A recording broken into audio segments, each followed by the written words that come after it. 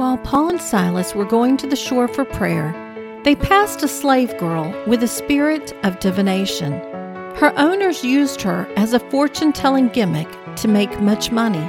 She followed Paul and Silas, saying, "These men are servants of the Most High God, who proclaim to you the way of salvation."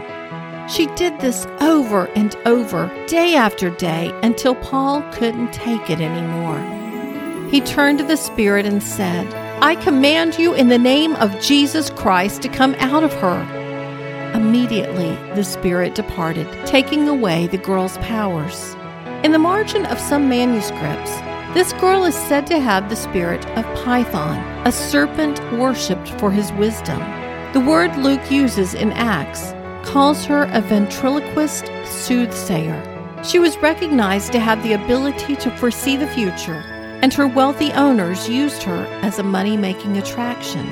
When the girl's owners realized that she could no longer make the big money for them, they went after Paul and Silas, dragging them into the marketplace before the rulers. They told the magistrates that the men were Jews who were disturbing the city, advocating customs that weren't lawful for Romans to accept. The people of the city attacked the two men, and the leaders put them in jail. Once Paul called out the girl's demon, her life was never the same again. Though she was still owned by other people, she finally owned her mind.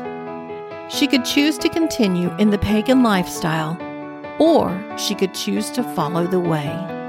I'm Sharon Wilharm, host of All God's Women and author of Women of Prayer Bible Study.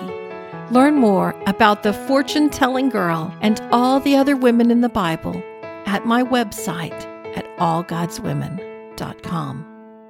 If you enjoy listening to All God's Women podcast and radio show, you're going to love my brand new Women of Prayer Bible study. Get to know the character of God by studying the prayers of women in the Bible. Grab your copy today, available in paperback and Kindle.